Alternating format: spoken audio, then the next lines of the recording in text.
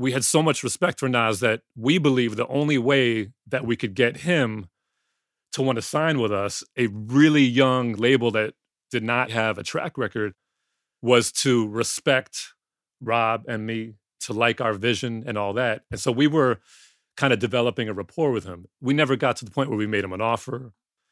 And part of that was like, we introduced him to T. Ray, a great producer. And one afternoon, Akinyele was like, yo, come by the studio. Search invited us because we introduced Search to T. Ray. T. Ray worked on Search's solo records. So Search had invited us to the studio, and we happened to be with Nas, and we brought Nas to the studio. Search was like... His eyes lit up. We talked, and Search asked us, what's going on? I was like, oh, we're trying to sign Nas. And Search shook my hand and Rob's hand and said, that's fantastic. Congratulations. The next day, he was up at Columbia shopping Nas. This is Nas. You're now listening to The Bridge, 50 Years of Hip Hop.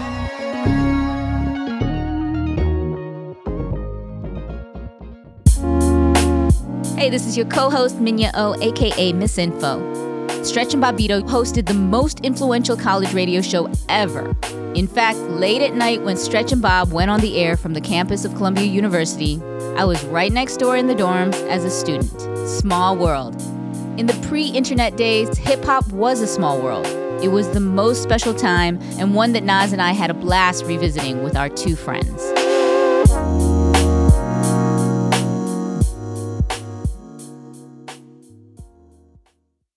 This episode is brought to you by Jiffy Lube. Cars can be a big investment, so it's important to take care of them. I once got a car that I started out with 25,000 miles on. I got it to over 200,000 miles because I took care of it. You know how you take care of a car? You take care of the maintenance, the oil, the brakes, all that stuff. And if you don't, you can have a car just completely fall apart. When your car needs maintenance, head to Jiffy Lube. They provide automotive excellence at speed. Get your oil change, brakes checked, tons of other multi-care services. It's all done by expertly trained technicians who actually care about taking care of you and your car. Jiffy Lube, car more. To find coupons and start an instant online estimate, visit jiffylube.com. There's no better feeling than a personal win, and the State Farm Personal Price Plan can help you do just that. Talk to a State Farm agent today to learn how you can bundle and save with the Personal Price Plan. Like a good neighbor, State Farm is there. Prices are based on rating plans that vary by state. Coverage options are selected by the customer. Availability, amount of discounts and savings, and eligibility vary by state.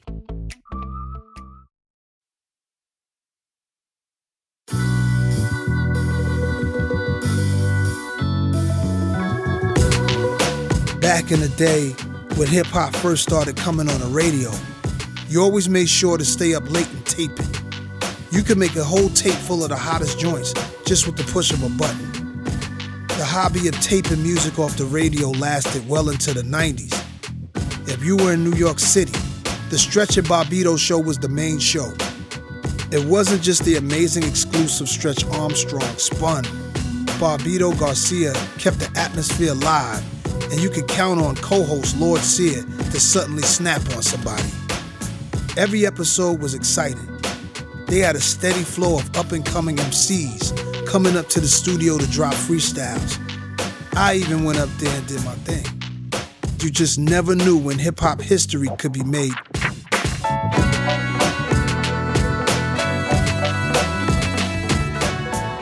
Sitting here with two of the greatest in radio that helped me in so many ways, that gave me my launching pad for myself and everything I wanted to do. I listened to you guys for a while, taped your shows. You played instrumentals, and I would take the tapes and then I would dub them over and over. That's how I would write a lot of my first album. I would listen to the shows for freestyles. And one time, man, I was trying to get this record from Lost Professor. And I hadn't heard from him in a while. He was hot, on fire, and everybody was on him.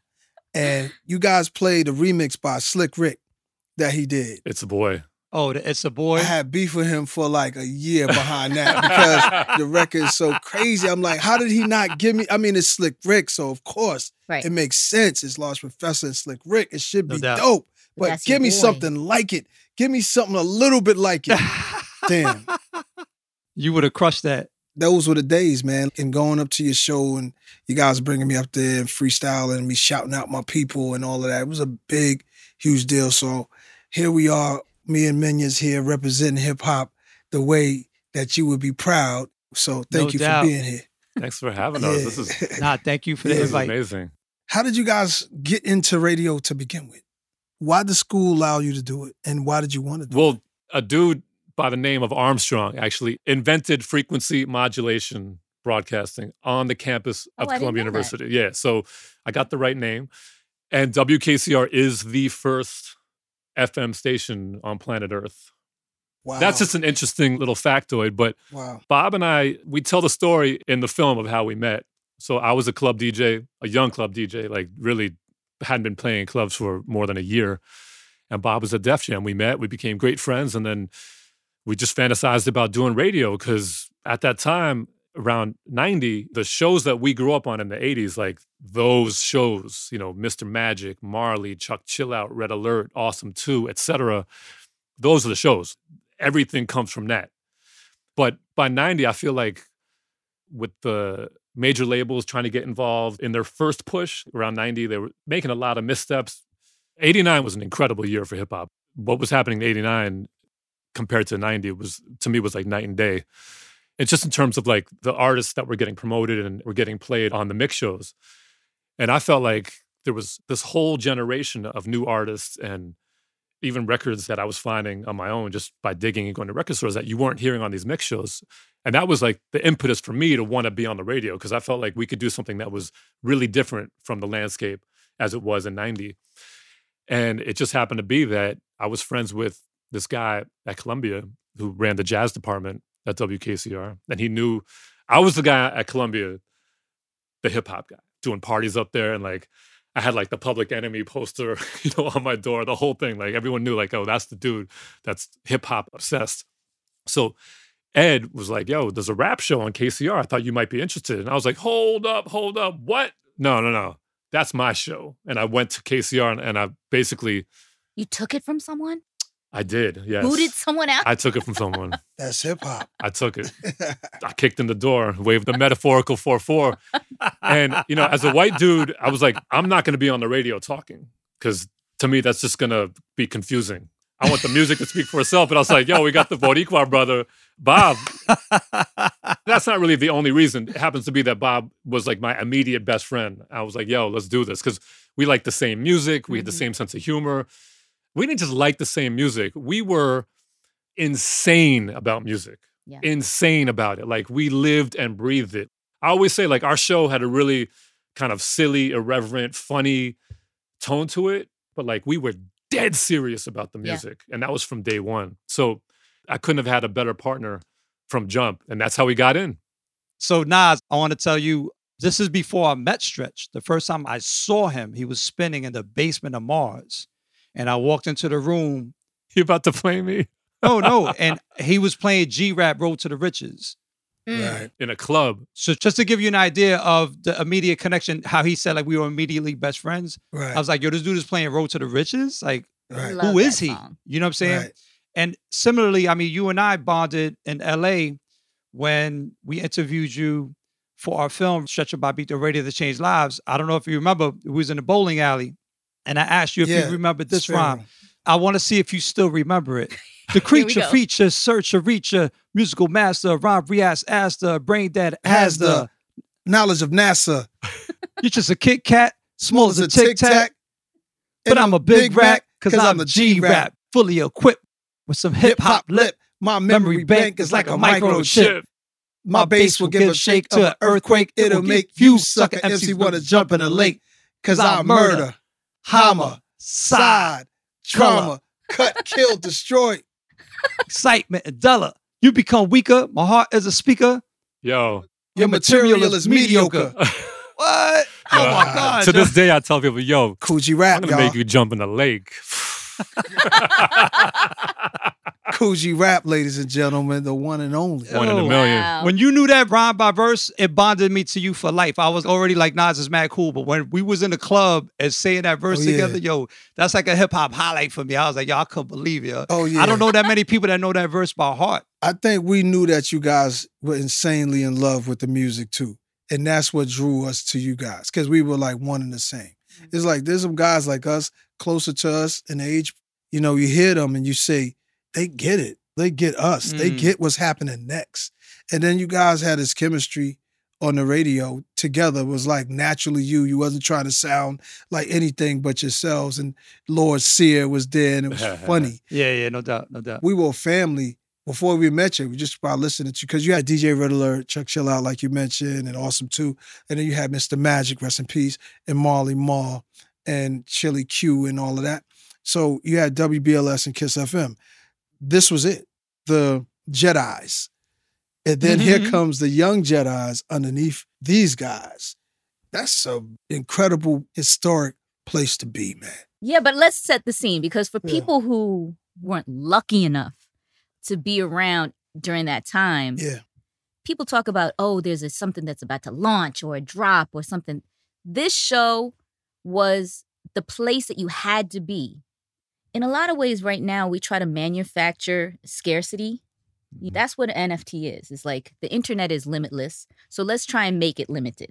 Right. But the Stretch and Bobbito show was the realest, most exclusive scarcity that you couldn't fake. You had to live in a certain area. You had to be up at a certain time. 1 to 5 a.m. You had to have an antenna that you were holding so that you could get the reception. And you had to record it, you know, from 3 a.m. until whatever. What a time to be alive. I kept my tape on. I used to go to sleep. I had the reversible cassette deck. So you go to sleep, you wake up, it keeps recording.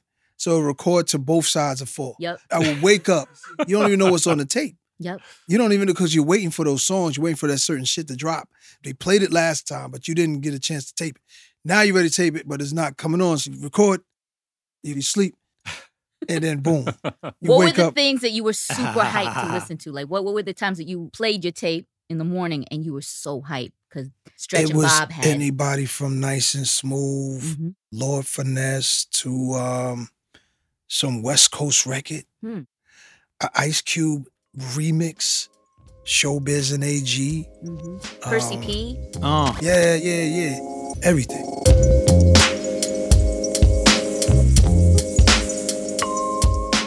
Doing this podcast, we've been talking to a lot of people, and it's interesting to hear a lot of the artists and what their perception of Nas has been over the years and the things that they really resonated with.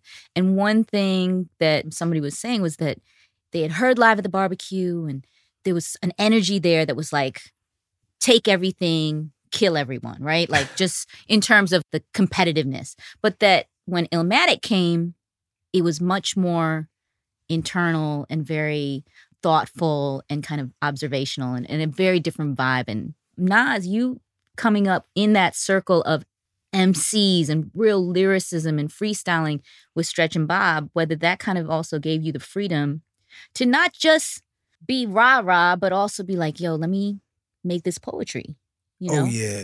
I was trying out some Illmatic rhymes on their show. I was trying out different verses that will end up on the album. So that was the way I would know if they were working, you know? Workshop it. Exactly. Did you guys notice that or were you aware? Stretch and Bob? When he came up in 92, he kicked a verse that never appeared on any albums. So at the time, you got to remember who was coming through our show, a number of unsigned artists who wound up reinventing not just hip hop culture, but the music industry, period. Can you name some of those artists?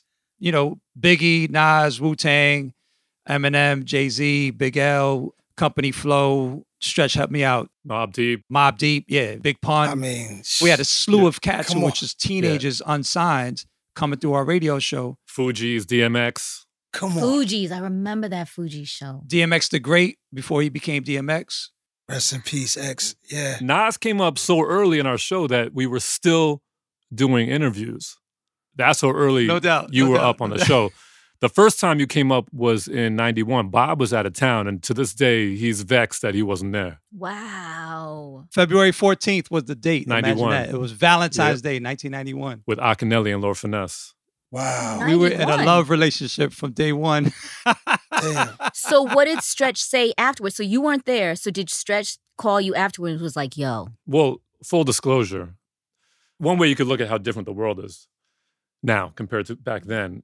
You talk about our show being a scarcity, but compared to now, music was a scarcity, right? Like the amount of money and energy it took just to record a record and come out with a 12-inch, there were many, many steps. You couldn't just record a record and get it out there. In that landscape, Nas having a verse on Live at the Barbecue was a momentous event from my perspective. Off of that verse, Nas was probably the most exciting artist of that era, just from jump. So when he came up in 91, I was already like, yo, Nas is coming up. This is crazy. And it was really important for us because we were just setting our table, showing the world, the tri-state rather, like what we were about, our taste, our flavor, and all that. So to have a new artist that it felt like we were up on that a lot of people really didn't know about, that was a really huge asset for us. And then for him to come up with Akinelli and Lord Finesse, that was just like a big deal. And I've talked to Bob about this, how artists often thank us for the opportunity that we gave them, but we got to thank the artists for just the association with us. Like for us to have a young Nas come up and splash like that was like, people were talking about that night for months. Yeah. It wasn't like, oh, the next thing happened the next week, so people were forgetting about it. It was like, no, that was like an indelible imprint on the musical landscape, and we were just affiliated with that. Did you feel it that way? Did you feel it like it was a big moment? Absolutely. It was huge for me. It was everything, because people heard of me. I feel like it was the only show that I should have been on. I didn't want to be on any show. When they stopped doing it like that, I didn't know where to go. I didn't trust the other places, because I was happy there. I was just like, damn, this whole thing's changing. You know what I mean? It was like, I'm getting busier. I'm doing this, I'm doing that. So yeah, that was a special moment for real. And traveling with Akinelli and doing shows with him, with Large Fessa and Joe Fadio, we went a lot of places. He showed me the record industry because he's a little older, not much. And he had some experience with different record companies pursuing him. So he knew his way around. So that was really exciting times. Wow. Yeah. When people would kick a verse on our show, we didn't know it was ever going to turn up on an album because we didn't even know if people were going to eventually get signed. When Nas was coming up in 91, 92, he was just an unsigned, crazy, nice MC. So we couldn't imagine like, oh yeah, that's a verse that's going to wind up on Illmatic. My most fond experience of Nas at our radio show is actually a real curveball in that he rhymed off the top of the head. This is 93, about 4 or 5 months before Illmatic dropped. I don't even know if you know this by heart, Nas, but I'm going to test you out. I'm going to start the rhyme. How should I start this? How should I begin? Grab the microphone and my rhymes will win. Wheel of Fortune, spin around. Not a motherfucking rap clown get smacked down by the fucking 4 pound in your dome. Hit you with the Nick Plate Chrome. Queensbridge. That's my hooking home off the top of the head. I'm a blunt head. Police wanna dead. Do you remember that rhyme? Wow. You don't? Nah. Yep, that's you. You remember it. That's you. It was on your 20th anniversary Illmatic release. Yo, you just took me back to my room in Queens with the notepads. I knew what you guys on the show today was going to feed my shit. And you know what I'm saying? So this Cold as a polar bear, I swear. Word to will, but I'm a chill. Rhymes to kill. I know your rhymes off the top of the head, like verbatim. You probably didn't even remember the moment after you left it. I was think so you were happy. high or you were drunk. Both probably. What I said. Because I'm bugging out because the weed got me blunted. Plus the Guinness stout. Yeah. You mentioned that in your rhyme. I was so happy to be there. That's what it was. Freestyle, I was happy. So were we.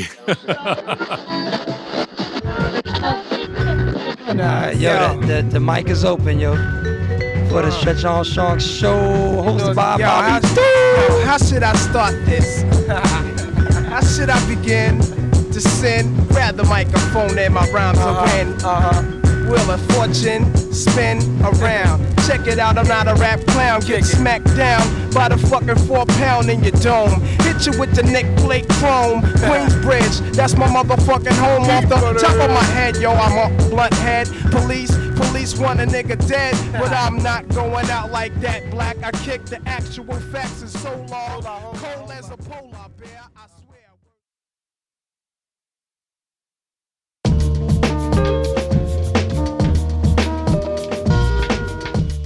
In those moments, and especially with people like the ones you name, like Pun and Big and X. Eminem. And Eminem. Afterwards, did you say, like, that one? So it's funny. When we started the show, I must have been 20.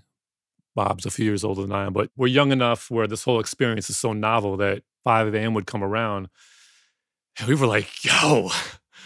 Hype. Yeah, like, and we actually lived together early. We'd go downtown together and sometimes grab breakfast and just talk about the show. And yeah, we would be hype.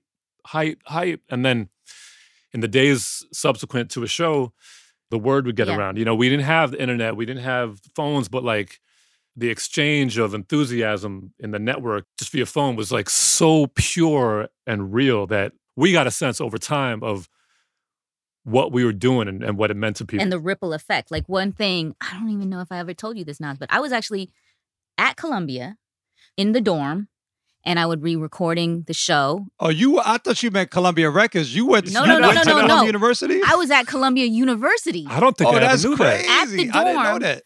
recording the show, and you would think that I actually had better reception, but I did not. You're such a go-getter. Why wouldn't you be at the door at FBH? Be like, yo, I'm Minya, and I'm going to be a part of the show. I didn't think that I could do it. I don't know. I was like shy. So I was recording the show, Crazy. and then the next day, because I guess everybody at the source office knew that I would be up from 3 to 5 or whatever, that was kind of my job, is to present the recordings of the show to the whole staff. And of course, everybody would listen to it. Wow. So that was the Whisper Network. Wow. You know what I mean? Our show had a real synergy with the Source from day one. Bob worked for the Source as a writer, as a freelance writer. Yep. Maddie had the Unsigned Hype column, which was like tethered to our show. So artists that he was excited about that he would put on Unsigned Hype, he'd often, slide us the tape, be like, yo, these cats are nice. And we'd play the tape on the air. Or conversely, we would find someone like, yo, Maddie, check these dudes out. And they'd end up in Unsigned Hype. Yep. In 94, your very first cover feature, to my knowledge, was in Rap Pages. Wow. Wow. Pulling out Holy the shit. But wait, you were second to Casual? But you know who wrote the article? Who? Your man, B. Who's that? Me. What?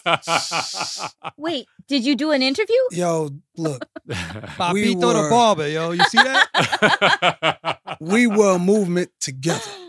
This is when I didn't trust doing interviews.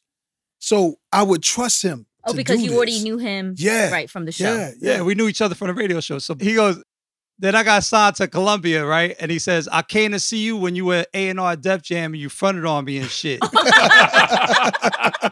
He goes, but you still my man. Wow. Wait, did you front on him? Can we correct history for a second? Yeah. And Stretch, I know you got your own story too, but I'm just going to go into this briefly. Yep. Talking about Akinelli and Nas. So Akinelli, Nas, and G-Rap came up to Def Jam. I was an A&R representative there. Wow. I had tried to get Simply Too Positive MCs signed at Def Jam, and that was Pharoah Monch and Prince Poetry. They later became Organized Confusion. Wow. Russell passed on it. He was like, yo, they too lyrical, and I don't hear no hits on their demo, la la la. So when you gave me your demo, it wasn't that I fronted on you. I heard it. I was type bugging, but I was like, yo, I know already he's too lyrical for Russell. Russell passed on Special Ed as well, before he put out I Gotta Make. Russell passed on a lot of cats. And so truthfully, I was just like, yo, I didn't want to waste your time. So I just want to put it on public record. Like, I didn't front on you. I was trying to... You put it on blast and Rap Pages, like, mad people read that, like, yo, Bob, I don't know what he's doing, yo. He's a sucker. Like, nah, like, that's my man. Like, I didn't mean to do it like that, but I was just joking with you, really, man. I knew if you could, you would have signed me. And oh, no doubt. Things worked out the way they were supposed to. No doubt. It was too early for me at that time. I think it was too early. I wasn't really developed into my thing. And I know people were interested. And G-Rap was definitely one of the guys that was like, show interest. And that moved me like, it's Coogee rap. And he's like, let's move around. In the back of my mind, I'm knowing I'm not ready. I'm knowing it. But, I couldn't stop the movement, but I knew I wasn't ready. And then you also went to see Stretch? So I worked for Craig Kalman when he had Big Beat, when it was a... Shout out to Craig Kalman. It was literally like no doubt. 25 by 25 foot square room. This is when I was going to Columbia and, my heart was in the clubs and the record stores, and my pops was like, you don't got to go to school, but you got to work. So I started working for Craig in 89. And then I left, did something else. I came back because Craig was like, I want to start doing rap stuff. And I was like, well, I'm your man. At this point, now I'm on the radio. And then we poached Rob Tulo from The Source, brought him over. So Rob and I were like this two-man, A&R? basically rap department, A&R, promo, the whole thing. And the two artists that we were most excited about that we wanted to sign were Souls of Mischief and Nas. At different times, Nas was earlier.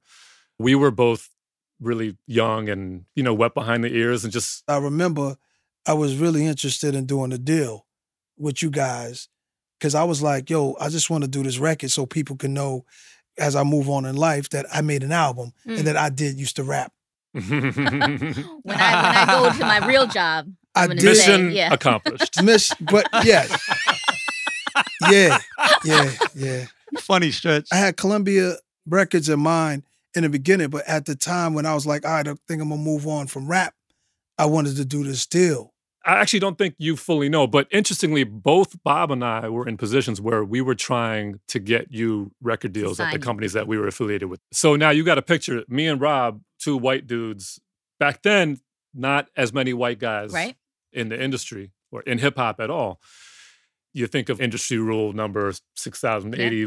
I think it was 4,080. 4,000. 6,000 is, that's brush your teeth before you do radio. So 6,080 is don't sign with the devil. Yeah, exactly. But, we were very self-aware and we had so much respect for Nas that we believed the only way that we could get him to want to sign with us, a really young label that did not have a track record, was to respect Rob and me, to like our vision and all that. And so we were kind of developing a rapport with him. We never got to the point where we made him an offer. Oh. Nothing like that. He was still trying to be friends, and then he was like, gotcha, I already signed with somebody else. And part of that was like, we introduced him to T. Ray, a really great producer. Yeah. And one afternoon, Akinelli was like, yo, come by the studio. Search invited us because we introduced Search to T. Ray. T. Ray worked on Search's solo records. Yeah. So Search had invited us to the studio, and we happened to be with Nas, and we brought Nas to the studio. Yeah. Search was like... His eyes lit up. We talked, and Search asked us, what's going on? I was like, oh, we're trying to sign Nas. And Search shook my hand and Rob's hand and said, that's fantastic, congratulations. The next day, he was up at Columbia shopping Nas. So Search goes, Columbia Records has been looking for you.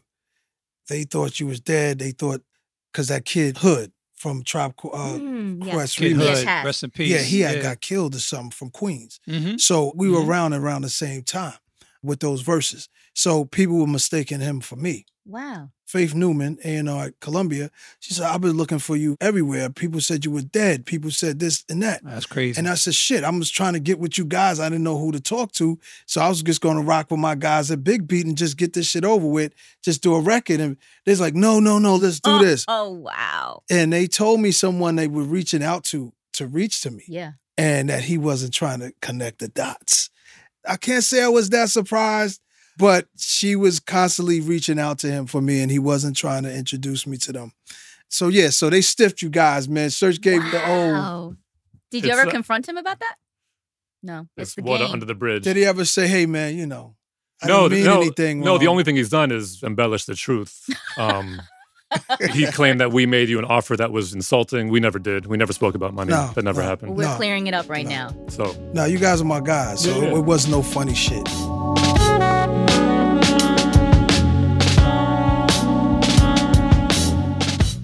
I don't know how you had that Rap Pages magazine. That was probably my first real magazine cover. Listen, it was special for me too because I started writing for The Source in '89. freelance, right? Yeah. And I wrote record reviews and I did like little interviews. And then I had my column in Brad Page's called Barbershop. And then I eventually had my column in Vibe magazine. But it was your first cover feature. It was mine too. No one ever had assigned me to do the cover feature. So it was special for both of us. You know what I'm saying? Credit to you, Bob, for leaving in the part where Nas says you fronted on him. You could have easily edited that out. Yo, I gotta also say, Nas, I mean, Stretch was saying it at the beginning. He was commending you for everything you're doing now. Like, I saw the Video Music Box documentary that you directed. You know, I see you got the podcast now. You like the Gordon Parks of Queensbridge. You know what I'm saying? Like, you really That's big. That's big. You like really expanding your plate, B. You know what I'm saying? Like, real talk. No, it's tremendous. It's tremendous. Thank you. Proud of you, yeah. Thank you, man. Not just proud, you know what I'm saying, but happy too. Like on some, we a family, like happy, you know? Thank you, man. You know, Ralph McDaniels, you know, his life story is interesting.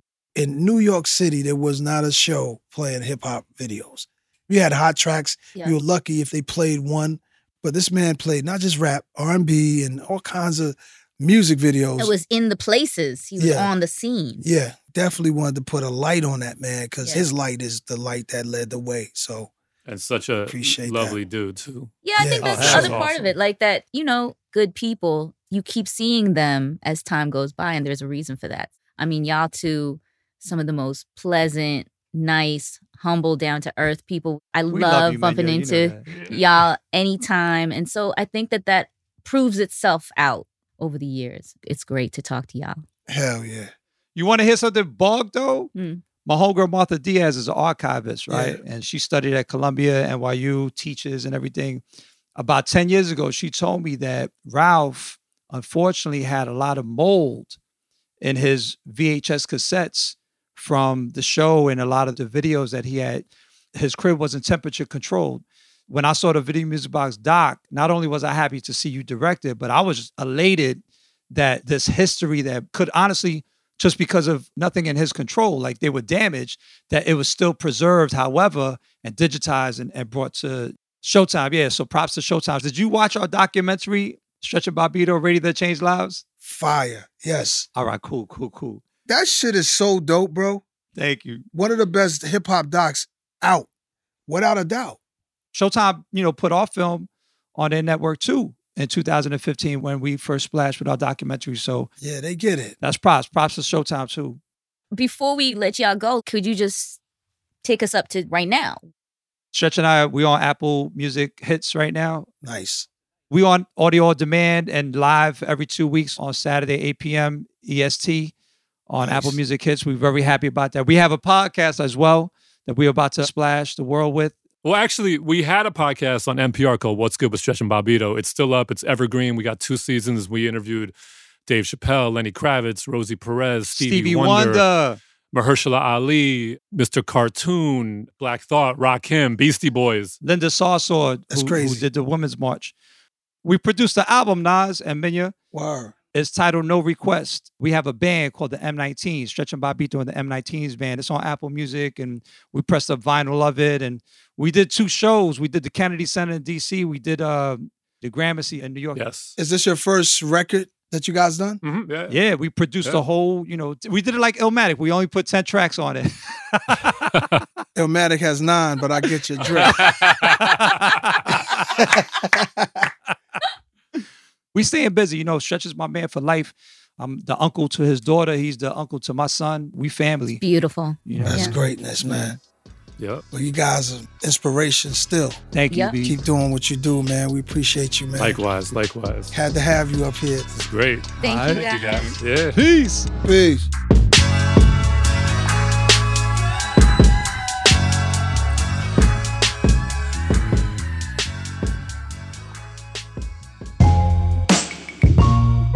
On the next episode of The Bridge, 50 years of hip-hop, we talk to Swiss Beats the Monster. I was Boogie Down Production. You couldn't tell me that I wasn't a part of BDP. Really? Yes, like you couldn't.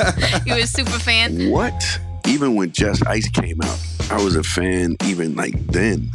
I was in Castle Hill Projects coming from school and they were shooting the Just Ice video. I'm in the Just Ice video somewhere, bro. Going way, way back. I remember.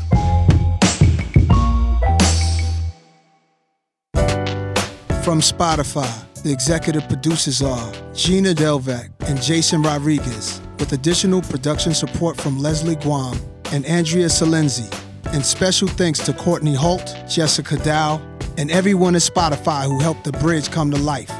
From Mass Appeal, the executive producers are myself, Nas, Peter Bittenbender, Jenya Meggs. Lead producer is Medina Prawana, and associate producer is Serge Jabriza.